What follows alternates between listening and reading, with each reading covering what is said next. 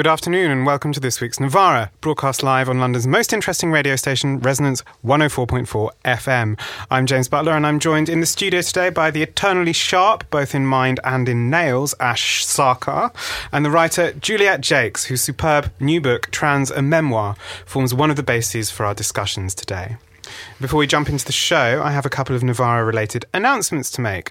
On Sunday the 20th of December, we will be holding a Novara Christmas get-together at a venue in South London, and it would be lovely to see all friends of the show and listeners there. For those who remember the last event, I am delighted to say, although perhaps some of you will be disappointed, there will be no hot tub this time. Please watch our social media and your inboxes for details on that, and you can find us on Twitter and Facebook under Novara Media. I'm also pleased to announce that our new regular video series, Terms of Engagement, is starting this week. And the series features me exploring one key political term per episode, terms like ideology, capital, or culture. And look out for those on our YouTube channel. So, Juliet, welcome back to the show.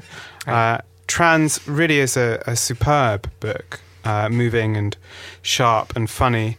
I find myself wanting to broach discussion of it from several angles, not least the difficulties that you have in the book with the expectations of what a trans woman's memoir writing should be like. But perhaps we should start with the wider picture. And this book comes out at a time when we hear a lot about gains, and this moment has even been dubbed the tipping point for trans politics. And how true do you think that perspective is? Yeah, I mean, there's a tipping point, it feels, in terms of media representation. Although media representation in its broadest sense, before you break it down into the sort of racial, class, or kind of diversity of gender identities that are represented within that. Although I think it's important to point out that phrase, trans tipping point, comes from a Time magazine cover with Laverne Cox, who I do think is really great.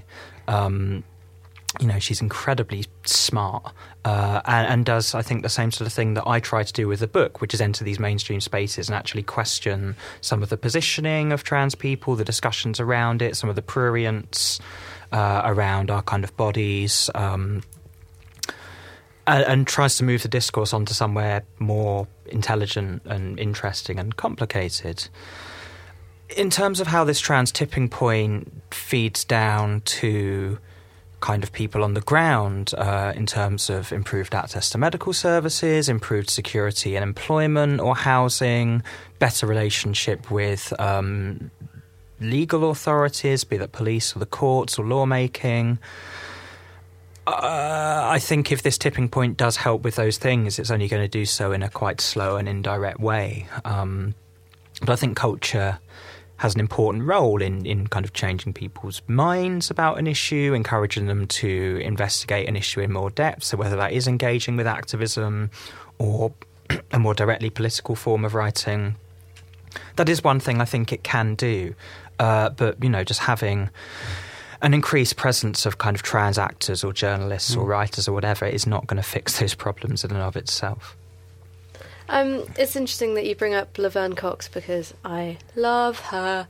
And one of the things that was really striking about watching Orange is the New Black for the first time was that it was one of the first depictions of a trans woman that let her enjoy a fullness of friendships and relationships that wasn't just based around being trans. She was a fully rounded character. And one of the things that comes up a lot in your book is the paucity in terms of pop cultural representation of trans experiences. I was wondering if you think that the fact that there are some representations of fully rounded trans characters will make it easier for younger trans people to make sense of their own experiences, or will there be a kind of double pressure to be as strong and as funny and as okay as the characters that they see, and kind of internalized? Well, in the best tradition of undergrad history essay writing, I think it's both. I think, the increased presence of trans characters and a diversity of trans characters in pop culture will absolutely, as you say, give people a much more plausible, much more attractive and inviting picture of what trans living was like, certainly much more attractive and inviting than the ones I saw as a teenager 20 years ago. But like you say, that cultural pressure to match up to people, I think is something that's really important to think about. And I mean, one of the best things Laverne Cox has said, I think, is raising this idea of the possibility model rather than the role model. A trans person who appears in the kind of wider culture, who doesn't say you have to be like this, but you can do this. This trans identity doesn't have to stop you doing a certain thing. I mean, the sort of issue of trans characters I find most interesting with regards to who plays them. And I've written quite a lot about this discussion about whether cisgender or trans people play trans characters in films and television. There's discussion about the validity of that, but I think one of the most negative effects of it is that there's been very few openly trans people being allowed to play cis roles. So every time a cis person is cast as a trans character, it denies us a potential role model in the culture, a possibility model in the culture, I should say, contradicting myself. But it denies us a sort of potential person in the culture who you might be able to identify with. And I think that's a real problem. I think also if you have cis actors playing trans roles, they tend to have to be very cliched because there's this, something like Trans America, where there's a long series of kind of vignettes where Felicity Huffman has to kind of establish that the character is trans. Whereas if you watch something like Tangerine, released recently, or something as far back as Rosa von Braunheim's kind of queer and trans musical City of Lost Souls, released in the early 80s, which was quite a lot of it was improvised by trans actors, you do get a much more interesting, much more realistic portrayal of trans living, because you don't have to spend loads of time kind of establishing the relationship with the medical establishment or, hormones and surgery or whatever. So you can move the discussion on to, like you say, more community-focused issues, and I think that's really important.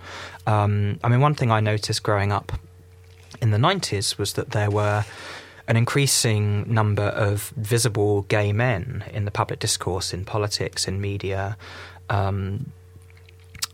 in kind of art and literature. So if you didn't like Stephen Fry, you had sort of Justin Fashanu. If you didn't like him, you had sort of Peter Tatchell. If you didn't like him, you had, like Andy Bell or Julian Clary, even like them, Simon Fanshawe, whatever. Like, there were lots of different visible kind of gay men.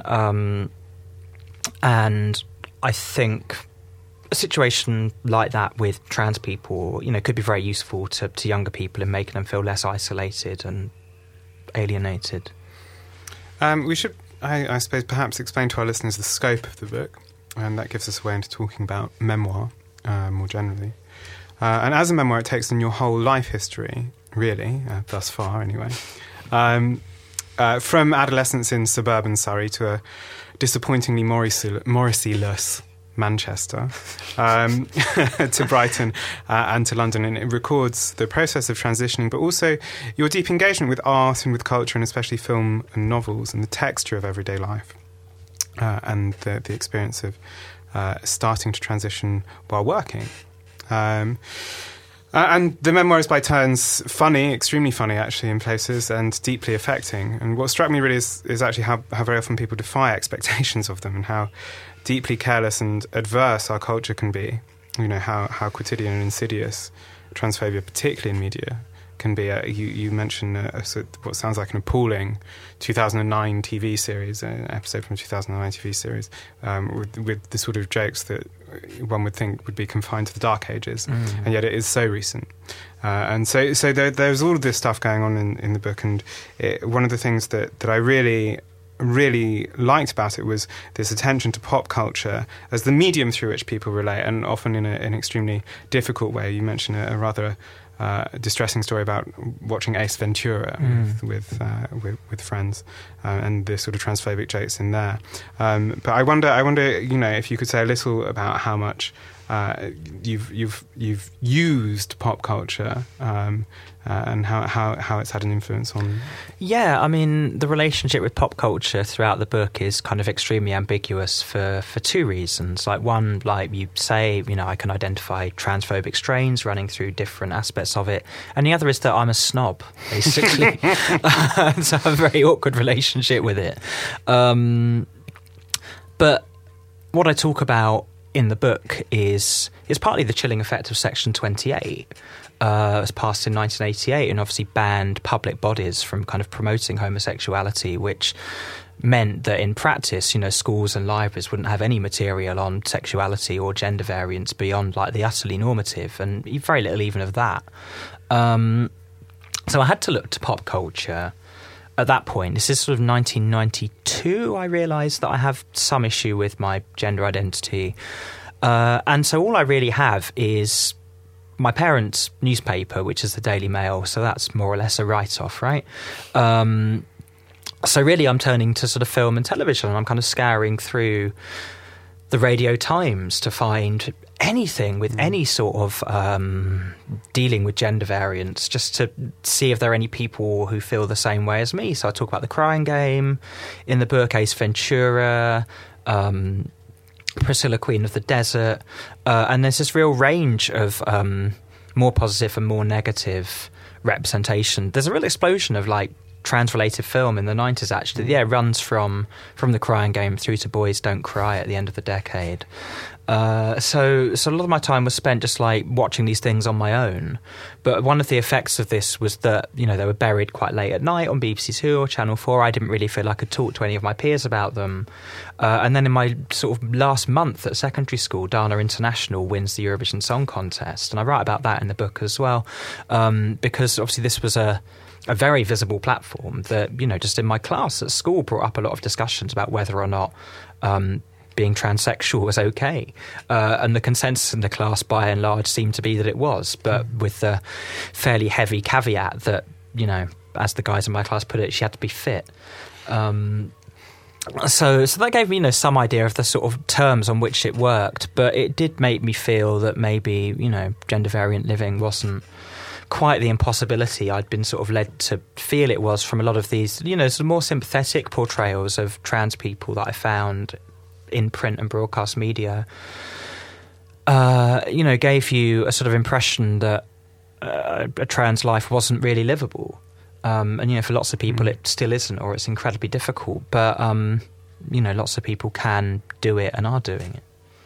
I mean, one of the things that, not to sound all Paul Masony, but the pop cultural possibilities unlocked by the internet has meant that people can go back and rediscover a kind of like buried history of gender variance and like queer subculture.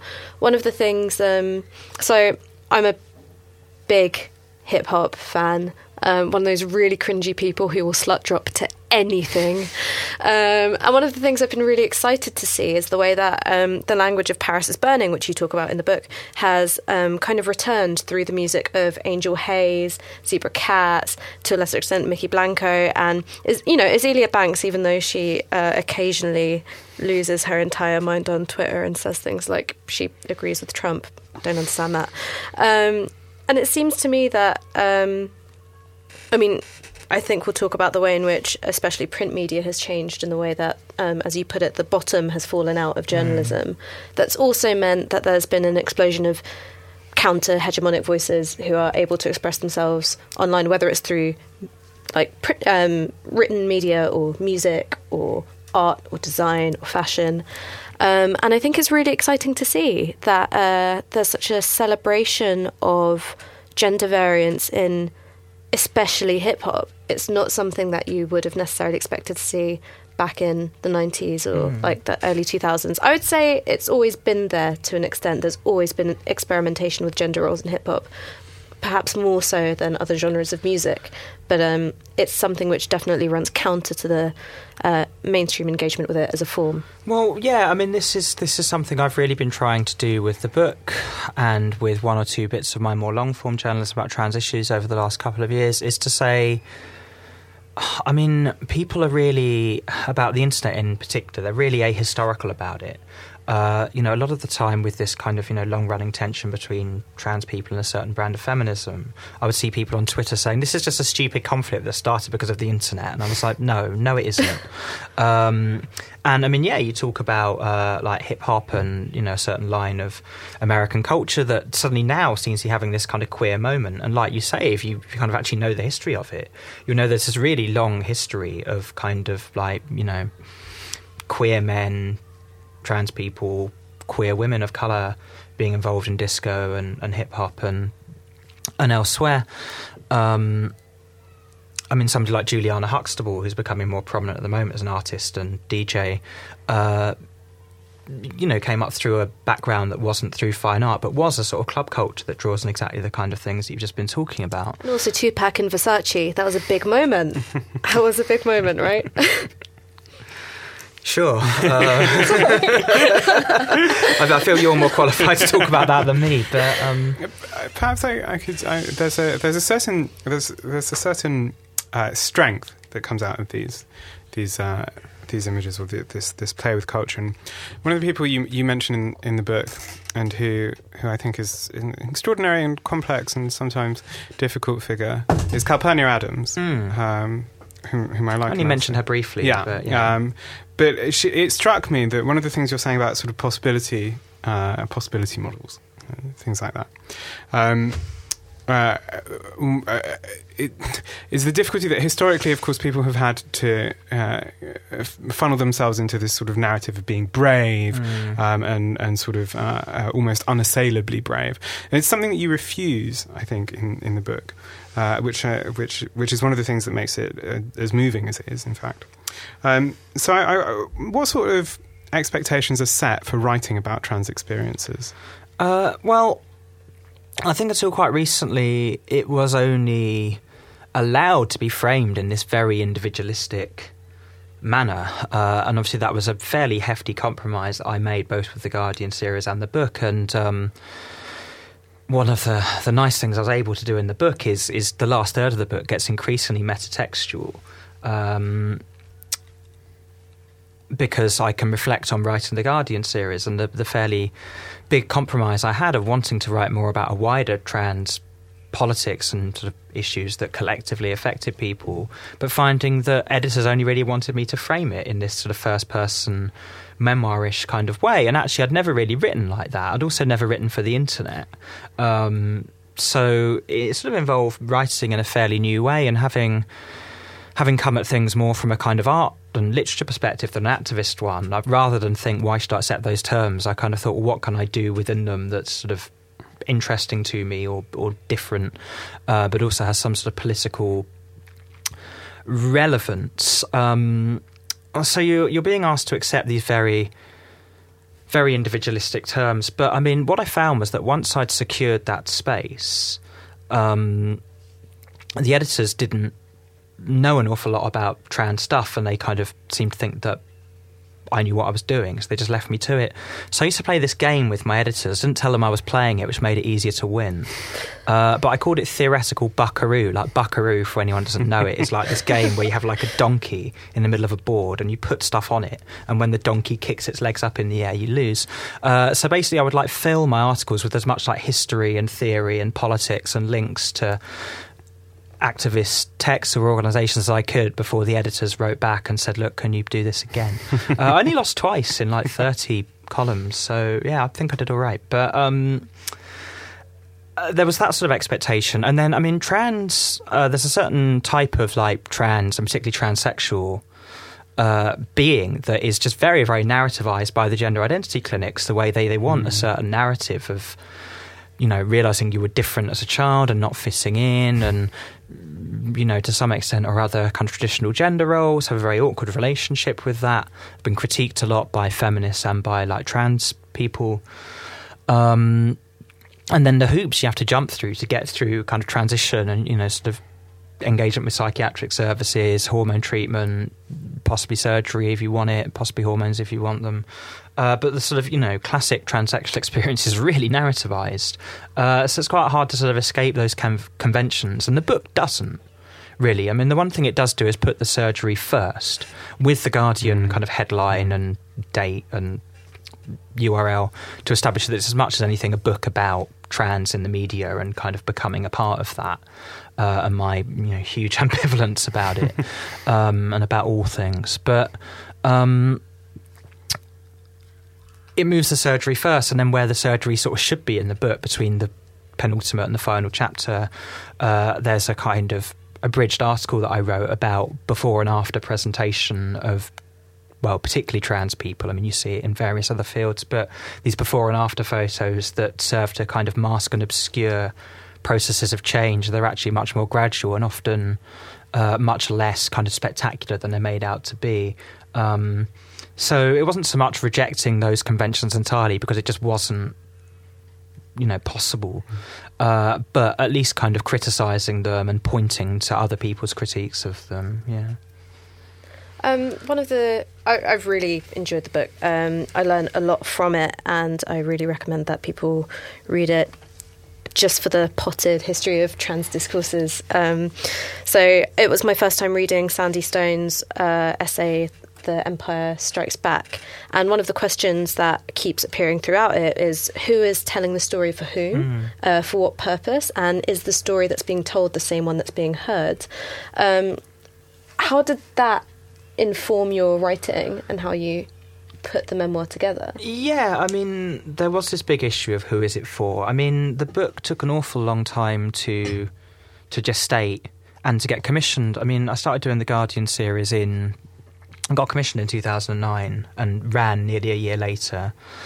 And really that was written in such a way, it was partly for The Guardian itself because their trans coverage had been, really minimal and quite hostile. And where they did use trans writers, they were responding to very antagonistic terms that were set. So it's trying to sort of reset that discussion. So it's largely for the paper itself, but it was also partly for younger trans people. I kind of thought, when I was younger, in the early 90s, there was nothing visible at all. And by the late noughties, there was so much on the internet, but you might not know where to start.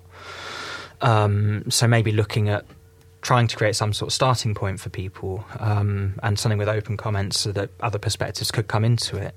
So that was where trans readers who sort of gone through the process of establishing their identity could come into that work, was through the comments. But it was also just for people, I'd spent years by that point working in really boring office jobs and just noticed that everyone read The Guardian, including lots of people who, don't fit the certain stereotype of a Guardian reader. And I thought, well, actually, if this is on the front page of The Guardian, anyone could click through to it.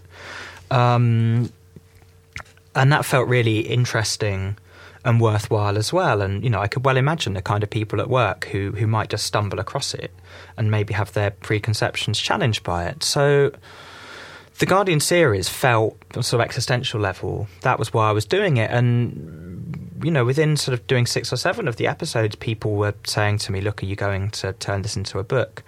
And for a long time, I didn't really see an existential need for it. I thought there's loads of trans memoirs out there. I've already done this material, but so why turn it into a book?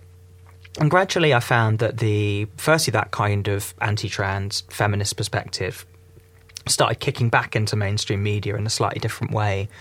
And it felt like the need to create a weightier counter to that. And that actually happened while I was writing the book, really. And, just wider transphobia in mainstream media definitely hadn't gone away. And, a book I felt could be a record of that. And, maybe there were certain people much more likely to read a book than to read a rolling newspaper series. The other thing that I thought could be interesting, because the series it had 2 articles on before transition, so nearly all of the series was just covering the transition from sort of beginning to something that felt, at least a sort of official end to the medical process. And actually I had an appointment with a gender clinic, like a follow-up appointment after I finished the series, which forms the end of the narrative of the memoir. So I thought it might be interesting actually to cover in far more depth the managing of the assigned gender, because I hadn't really seen that so much. So that kind of happened from university in Manchester through to 2009, where the Guardian series starts.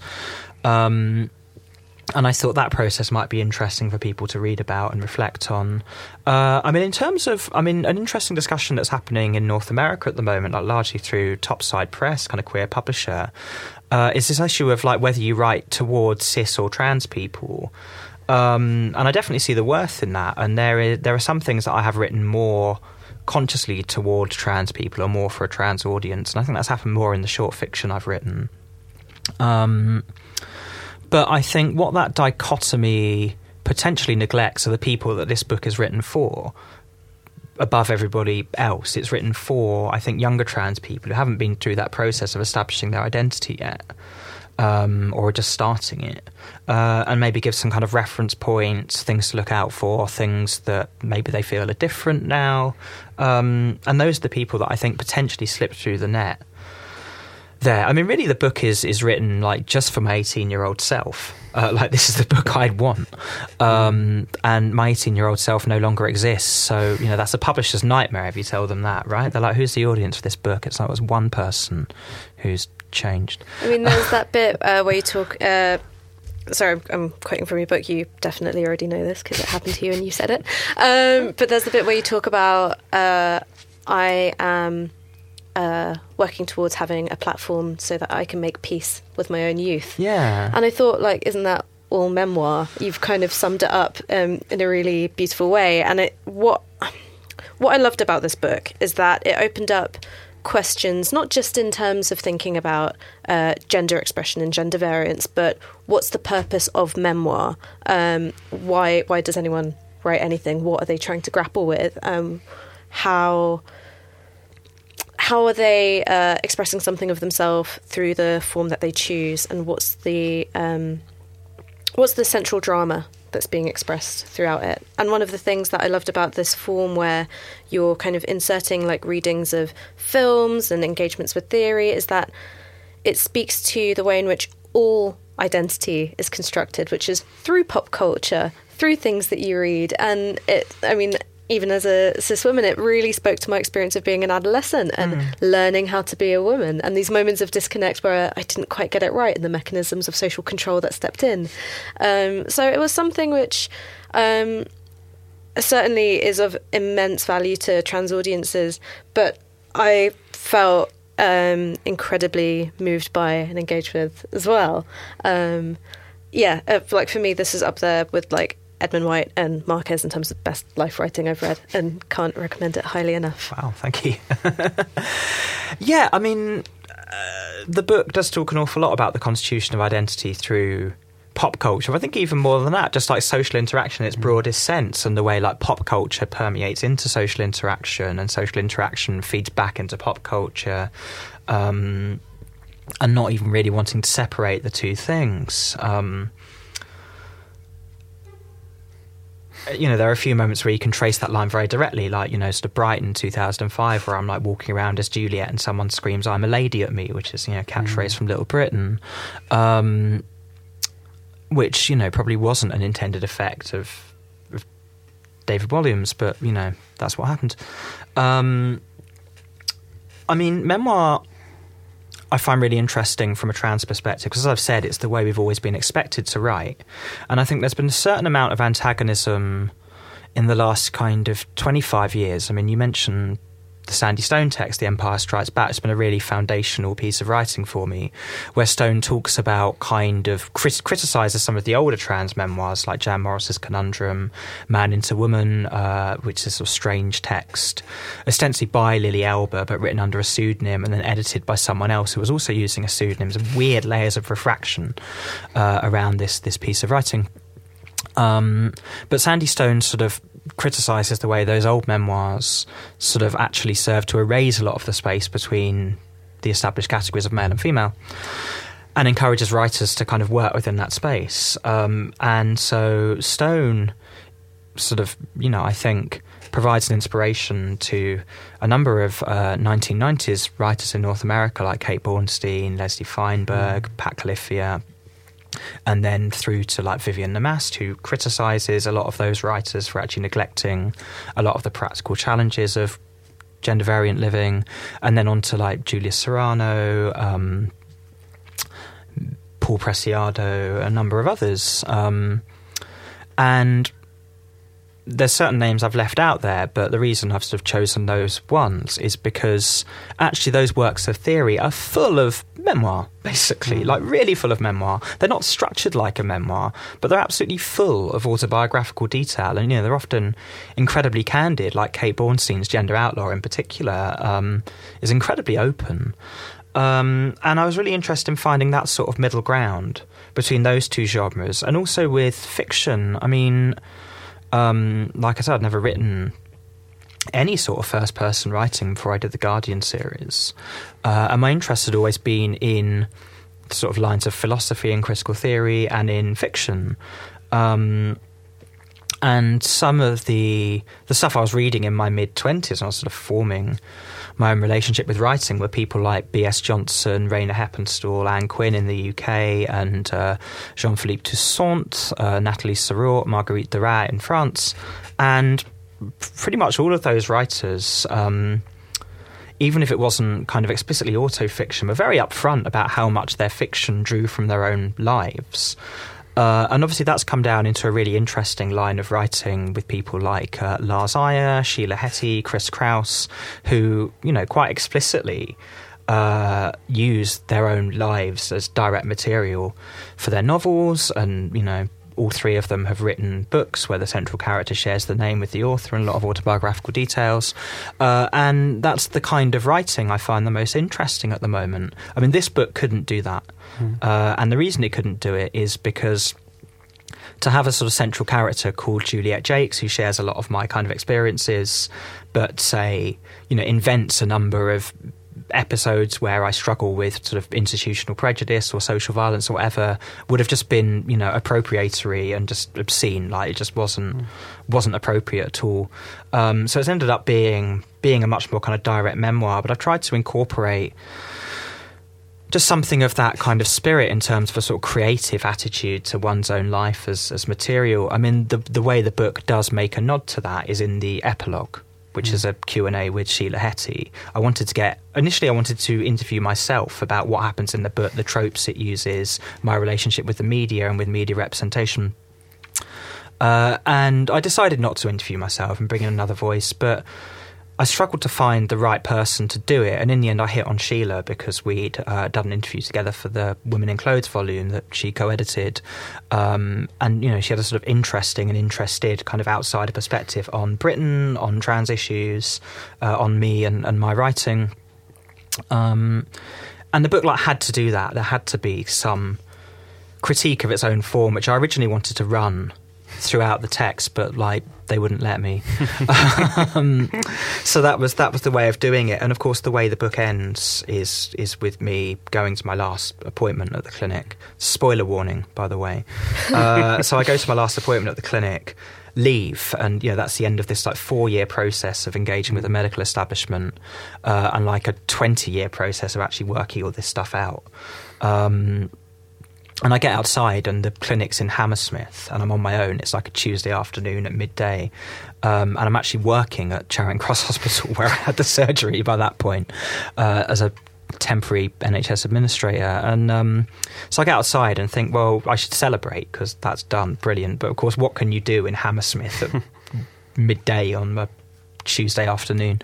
Leave. But I can't leave, so I've got to go back to work. So I go for lunch at a pub, and it's really disappointing. I don't really eat any of it, and then just go back to work and log onto my computer. There's no new emails and nothing on the Guardian site that I want to read, but I couldn't leave the readers there, so there's this Q&A. But I mean, there is this sense, I think, throughout the book of this kind of doubleness. There's an awareness of the book that it could be, and a sort of critical awareness of its form, a doubleness between you and the whole inherited history of trans memoir writing, from Jan Morris onwards. There's also this doubleness between, the way in which you're aware that you're constructing your identity a bit for the gender identity clinic. There's kind of acute sense of that sort of the way in which these doublenesses work sort of throughout and continually. No more is that more obvious, I think, when you sort of quote in full from sort of various medical leaflets, and you suddenly have this sense of these two, this way of conceiving things and then the way of living it is so different and so much more complex and so much more interesting, frankly. But what struck me about a doubleness is, of course, also the way that you talk about using the media, and you talk about sort of being part of the media, and perhaps that's one thing that we can move on to. I mean, you quote your father at one point in the book saying it's amazing how much work goes into being an overnight success. It's the best thing my dad's ever said. It's a fantastic line. And yes, this is. So how do you feel that the media has changed like that? Oh, God, yeah. I mean, it feels like it's changed so much. These discourses are moving so rapidly. I mean, yeah, in 2009 when I got the column commission, like I said, I did it because I was seeing so few trans voices in mainstream media, and this struck me as a way that was realisable for me. I tried to write a sort of underground, sort of experimental volume of short stories about like trans people and lives, and it didn't really feel that the mid-noughties was the right time for that. It was actually mainstream media is doing a lot of harm. We should try and counter that. Then I tried to go the other way, and I wanted to write a sort of trans equivalent of Queer as Folk, and just I couldn't do it. I wasn't of kind of pop culture enough to be able to make something like that work in terms of who my connections were, but just stylistically I couldn't write like that. And I'd watched too many Alain Robbe-Grillet novels and just couldn't write a plot. I think all of us have been ruined by literature degrees. I think, yeah, Alain Robbe-Grillet I think has ruined a lot of people. Yeah, so I couldn't really work that either. So the Guardian column felt like the right balance. I felt I could write in the sort of style and tone that would work in The Guardian, but it was sort of had enough reach to feel that it was sort of working within the mainstream to a point where it felt like it would achieve the sort of visibility that I felt was necessary at that point. But there was a lot of doubleness about that. There was doubleness because I felt awkward about working with The Guardian precisely because their trans record was so poor, and that was a reason both to do it and not to do it at the same time. Obviously I felt very conflicted about kind of using my transition in this way. I mean, in some ways it felt quite vulgar. It did feel like kind of selling out. But on the other hand, I thought, well, I've been either excluded or marginalised from so many spaces, including a lot of radical queer ones, for being a trans woman. Or, had so many opportunities lost to me just with the mental health problems that had come with living in a transphobic society. So I kind of thought, again, well, a part of it felt, well, no, this is the power that I have. But I felt very awkward about that. And just, I was using, it wasn't opinion journalism, it wasn't commentary, but it was kind of using that form, or something that looked like it. And I felt very conflicted about that because, obviously in the mid-noughties, The Guardian in particular used commentary as a way of dealing with the coming of the internet. And I didn't like most of this commentary. I followed it quite closely. I knew who most of the writers were and sort of attached a sort of personality or a persona to them. A couple of things happened, that I picked up on that I found problematic. One was, the very establishment of a sort of persona in that form, because I think, if you have to write that regularly, you end up repeating yourself quite a lot and it becomes quite predictable. And the other problem I had with it was, like, I would read these columnists and they're very polemical, and I would just think, you've got like 700 words, how can you be so sure that, like, say bombing Iraq is going to turn out fine? Because it might not. Spoiler alert. Yeah, absolutely.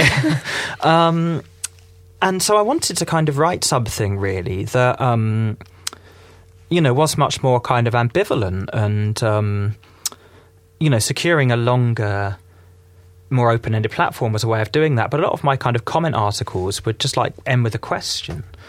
And in the end, actually, that felt to me really predictable. And one of the most revealing moments in interaction with a reader was a few years ago. I wrote something for the New Statesman, and it was about like my favourite footballer, Grant Holt, leaving Norwich City. And one of the comments just like, oh, this is really boring, we've heard it all before. And someone said, what are you talking about? Like, who else is writing about, like, journeyman footballers in this sort of way? And the commenter said, look, it's not the subject matter that's predictable, it's just the approach. Like, next week it will be exactly the same approach to something else, I don't know, theatre or something. And I kind of read it and I was really annoyed at this comment because, like, I knew they were right. So there are, two threads that I want to pick up on. Two F words, one being feminism, the other one being football. To talk about feminism for a little bit. Because we've been talking about the trans-exclusionary radical feminism, or like dancing around that a bit, and I don't want to spend too much time talking about it. No, you did a show on it quite recently. But I think it's worth talking about marginality within feminism, and how you cope with that. And obviously it's very different, but I've experienced the kind of racial analogue and struggling with the whether or not I would identify as a feminist when I feel the primary antagonism in my life is based on race rather than gender. Not that you can separate those things neatly. And the way in which I've tried to make myself feel understood by white women is by recommending reading. And that's also how I came to understand my own experience in the first place. When I was 13, my mum gave me a copy of Black Skins, White Masks. And I was like, you don't know anything, Mum. Things have changed so much. And then got to 18 and I was like, you know everything, Mum. I'm sorry I ever doubted you. But a way of making myself feel understood was by recommending Toni Morrison, Mahsa Devi, Zora Neale Hurston, Nella Larsen. And I think that where you feel despair at being excluded from what should be spaces, networks where you feel supported and you feel a sense of solidarity, the way in which you feel cultural artifacts can contain something of yourself and you can kind of hand them over as a way of providing a kind of buffer, number one, so you're not just opening yourself up to nonsense. But yeah, you have a very strong emotional connection to it. And I think I feel like the act of writing and also the act of reading is inherently optimistic. And it's a way of negotiating the kind of despair, optimism binary that I find myself flip-flopping around all the time. Yeah, I mean, what really I sort of love and find really interesting about writing is it always feels like failure, right? I mean, like, all writing ultimately fails. Like, you're not... even the writers whose texts sort of directly managed to inspire kind of revolutionary action, that revolutionary action generally didn't turn out that well. So even things that achieve remarkable things, there's always some element of failure in it. But once you sort of accept that, there are really interesting things that writing can achieve. Like, what I really love about writing and culture around texts is kind of exactly what you say. You publish something, you put it out into the world, and you don't know who it's going to reach or when. And there's potentially infinite amount of time that literary or philosophical or theoretical works can have an effect in all sorts of really interesting and unpredictable ways. Which is, why I kind of felt with the Guardian series and this book, it was better to act than to not act.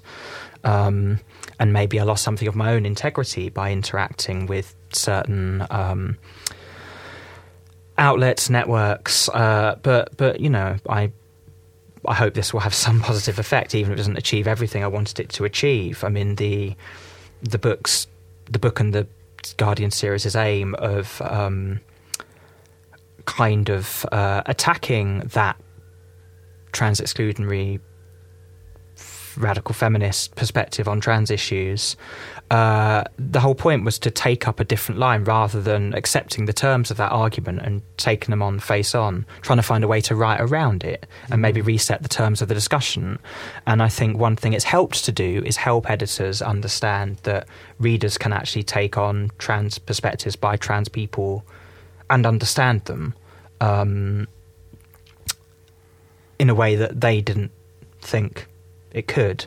But that trans-exclusionary perspective hasn't really gone away. I mean, it's still very visible and very vocal. And so I'd say it's quite limited success in that respect. But I mean, the one time I did tackle that head on was an article for the New Statesman last summer, which ended up being 8,500 words.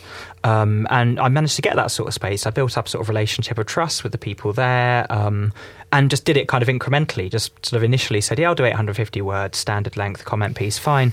And then just kept writing back every day saying, this has got a bit longer, is that all right? And then submitted this thing that was 10 times longer than it was meant to be. And it's the only time I've ever gone viral. Like, it trended on Twitter. It was the most read thing on the Statesman site for 2 days. And having been told for years by other writers who tried to get things commissioned, editors would just say, oh, readers don't want trans politics and theory, they're not interested in that. I think you always have to be very suspicious of that, because usually if an editor tells you that readers don't want something, it's exactly what they want. CF kind of members of the Labour right saying, no, people don't want a left-wing candidate. But we won't go into that now. one of the things, I suppose you mentioned going viral. I mean, one of the things we can talk about, and one of the things you're obviously very ambivalent about in the book, is the internet. Yeah. Is exactly how destructive the internet can be for anyone who's trying to do anything that isn't sort of immediately sort of adrenal and reactive, or is perhaps a bit more considered. Is there anything good about the internet? There's loads of good stuff. I mean, like, I'm not Jonathan Franzen, right? Like, I'm not severe. Like, I've never used the internet, but it's rubbish. I hate it. Buy my book. I mean, one of the things the book does is tries to offer a sort of potted history of the internet. And one of my favourite passages in the book is talking about, in the 90s, breaking out of that deadlock of only having print and broadcast media through the early internet. And like what I did from the age of about 14 onwards was like look up the only words available to me, like transvestite, transsexual, crossdresser, and find all these websites by people like usually like GeoCities. Yes. Yeah. Where people just sort of laid out like a handful of photos, some text about their lives, and it really cut through a lot of the stereotypes and made me think, oh, there's like real trans people like near me who I can actually contact and meet and be in the same spaces as, and start a dialogue either through email or physically or both. So that was really great. I mean, I was never very interactive with it, and I was quite happy with that. You know, every now and again I'd go on the guest book and say, hey, nice site, and that was enough for me. Obviously social media operates at a kind of a pitch of intensity, both in terms of like speed and sort of emotional character, that isn't for everyone. And it's not really for me. But I mean, nonetheless, I mean, you know, Twitter I really enjoyed early on. It did some incredible things for me. It made me aware of a community that was having all sorts of incredibly interesting discussions, a kind of blogging kind of culture or subculture, places to go, things to do, people to meet. I used to meet people from Twitter all the time. It's often is and continues to be staggeringly funny. And, you know, there's numerous examples you can pick out of that. And those are the positives of it. I mean, I found that, you know, my big problem with Twitter was actually kind of over-relating to it. And I found that I broadcast so much of my own life through the series and through Twitter that in the end I just burnt myself out. And, you know, the last couple of years I've really withdrawn both from journalism and Twitter because I don't have that much left to give in those forms. I mean, in the book I talk near the end of like borrowing a DVD from the Close Up library in Shoreditch, which was near where I was living at the time.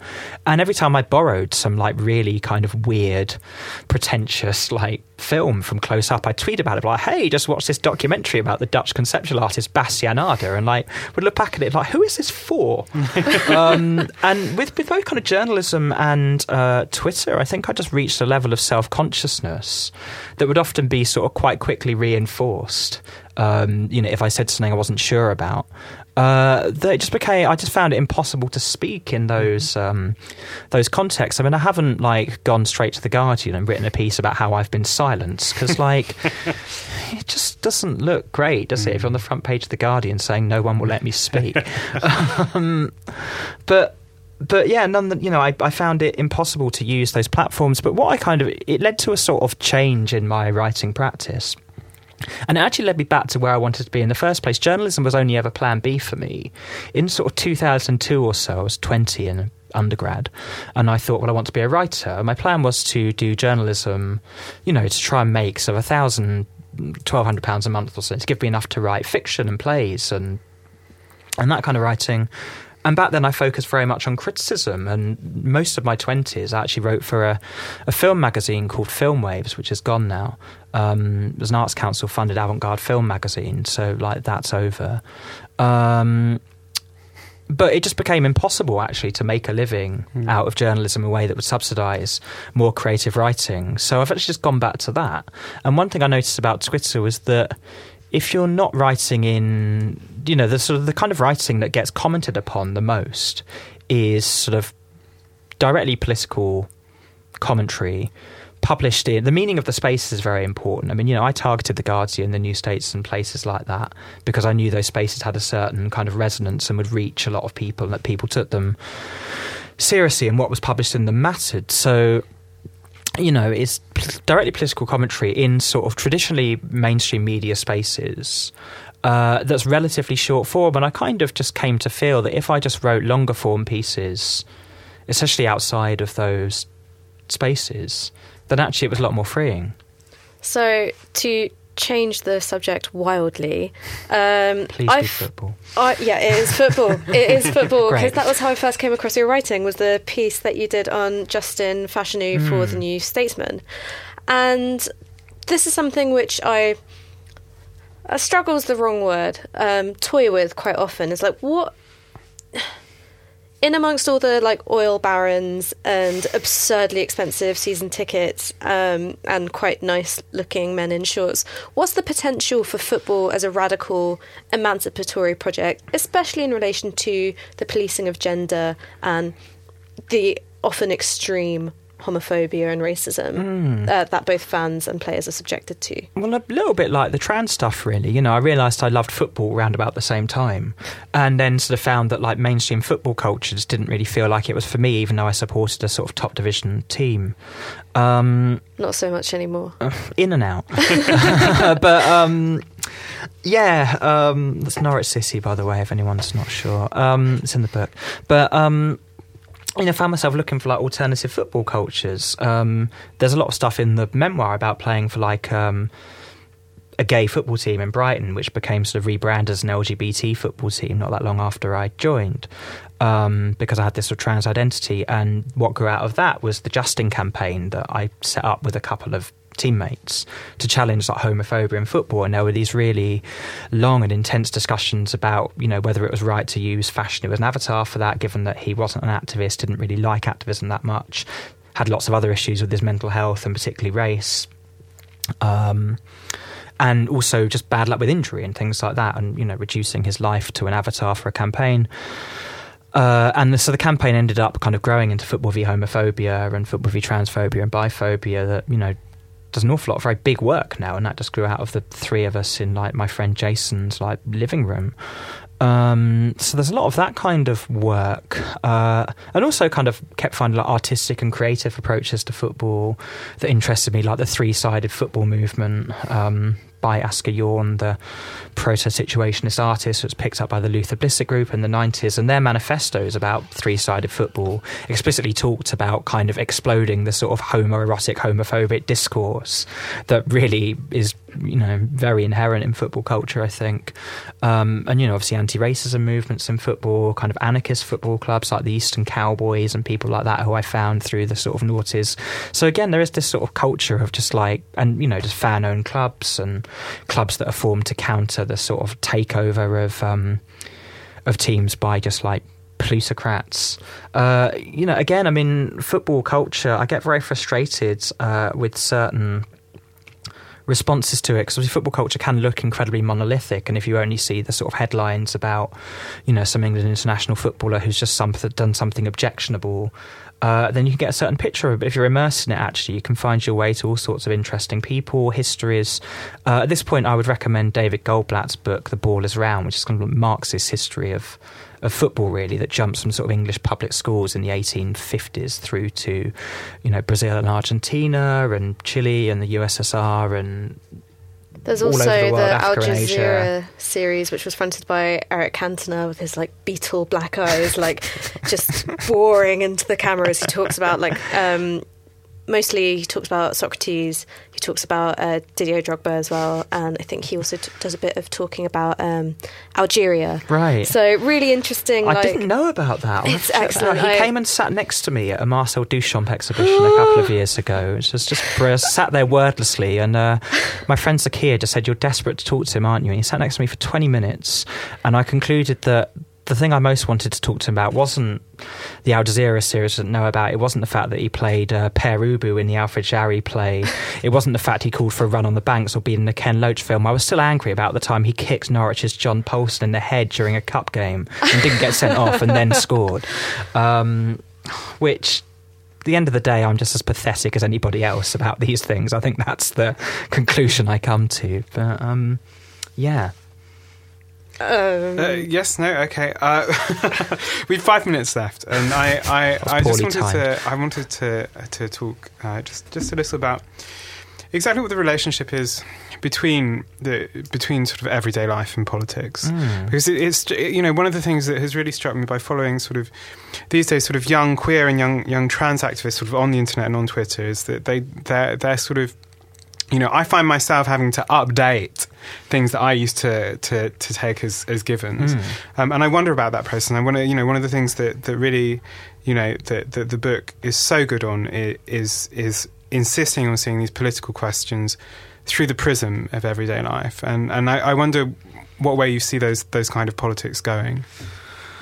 Yeah, I mean, it's really difficult to say. I mean, I've talked a lot about burnout already, and I have retreated from a lot of these discussions, at least as an active participant. So I find it quite hard to predict that, really. I mean, I do think that politics that ignores the reality of lived experience, is always going to have problems. And, real experience is complicated. And I think something I've said somewhere, maybe not in the book, but, people's kind of lived experiences pretty much always end up being more complicated and difficult than the paradigms and frameworks we produce for them. Hence these things kind of constantly evolving. I don't really know, to be honest. I mean, I wish I had an easy answer to that. Yes. I'm sure we all do. Yeah, I mean, one of the things that has struck me recently is the Marlon James, Caribbean writer, who sort of put online this sort of long update, so talking exactly about this kind of thing, saying look, as someone who has a progressive political identity, the point is to progress, and that it might be difficult, and that sometimes you're going to have to learn new pronouns or new names for things or new frameworks and ways of understanding things. So I mean, I sometimes I wonder if it's useful for us to sometimes step back from the vituperation and anger or sort of instant reaction of Twitter to go, actually some of this stuff is really, really progressing. It's really actually quite positive. So yes, I mean, I basically it's one of the things that really struck me throughout the book is exactly that, how much life there is in it, actually. But that's also thinking about trans not just as an identity, but as a way of seeing the world. Things are in flux, they're not fixed. You're learning new words for things all the time, and language is always up for grabs. And I think of that as a tremendously positive, encouraging and energizing thought. And one of the things that, I know we've only got a couple of minutes left, I think, not just thinking about how does this book allow cis people to understand a trans experience, but how does this book allow you to think of a trans framework for understanding everything?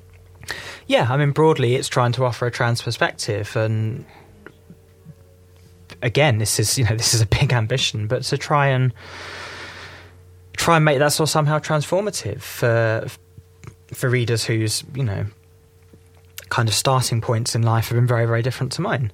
And to open up a kind of a dialogue from a starting point that felt more constructive. I mean, this book, never attempts to be kind of definitive. It's not saying this is the trans experience. It's saying it's a trans experience. But nonetheless, here is a certain way of looking at the world that came from, this sort of fundamental discord between body and mind that I had to resolve. I mean, I say in the epilogue of the book, I live in the world, I live in a country, I live in a city, I live in a house, but even before that, I live in my body. So these different kind of spheres in which you move. But I think for most people, the body and your connection with the body is just a given. And something as huge and jarring as gender dysphoria, I think, is always going to have a huge effect on your perspective on just about everything. Right, well, that is all we have time for this week. Juliet Jacques, thank you very much for joining us. Trans, a Memoir, is out now. I really recommend that our listeners pick it up and buy it. It really is an extraordinary and very much worthwhile book. Thanks very much for joining us. Thank you. And you can join us same time, same place next week. Thanks. Bye.